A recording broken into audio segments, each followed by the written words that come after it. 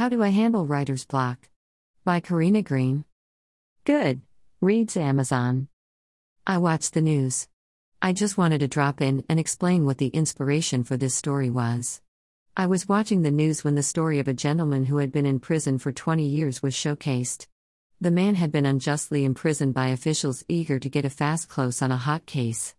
I found the case to be quite disturbing. As they interviewed the man, he talked about how difficult it was to integrate back into society. In another newscast about a man who adopted a little girl, they compared him to Daddy Warbucks from Little Orphan Annie. He lifted children up by donating money to their education funds.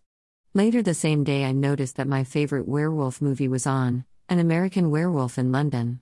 I thought about the slaughtered lamb and the stories of the people who frequented the location and wondered if I could write a decent werewolf story. Blaine Marlowe is constructed after my uncle, beloved, even if his own worst enemy. He also took on a child that wasn't his and loved her like his own daughter. I won't go into details about my uncle, but as I thought about my werewolf story, I thought about my uncle as he worked to change his life for the better. I am not sure of Blaine's end yet, but it will end with book 2. I just hope it has a happier ending than my uncle. Putting it together. I remembered the man who had been imprisoned and how hard it was to rejoin society after his horrifyingly unjust experience, and thought werewolf victims were unjustly condemned to isolation if they wanted to live without becoming unconscious serial killers. I enjoyed writing this story, and I hope you enjoy reading it. Join the discussion here or on Goodreads. How do you handle writer's block?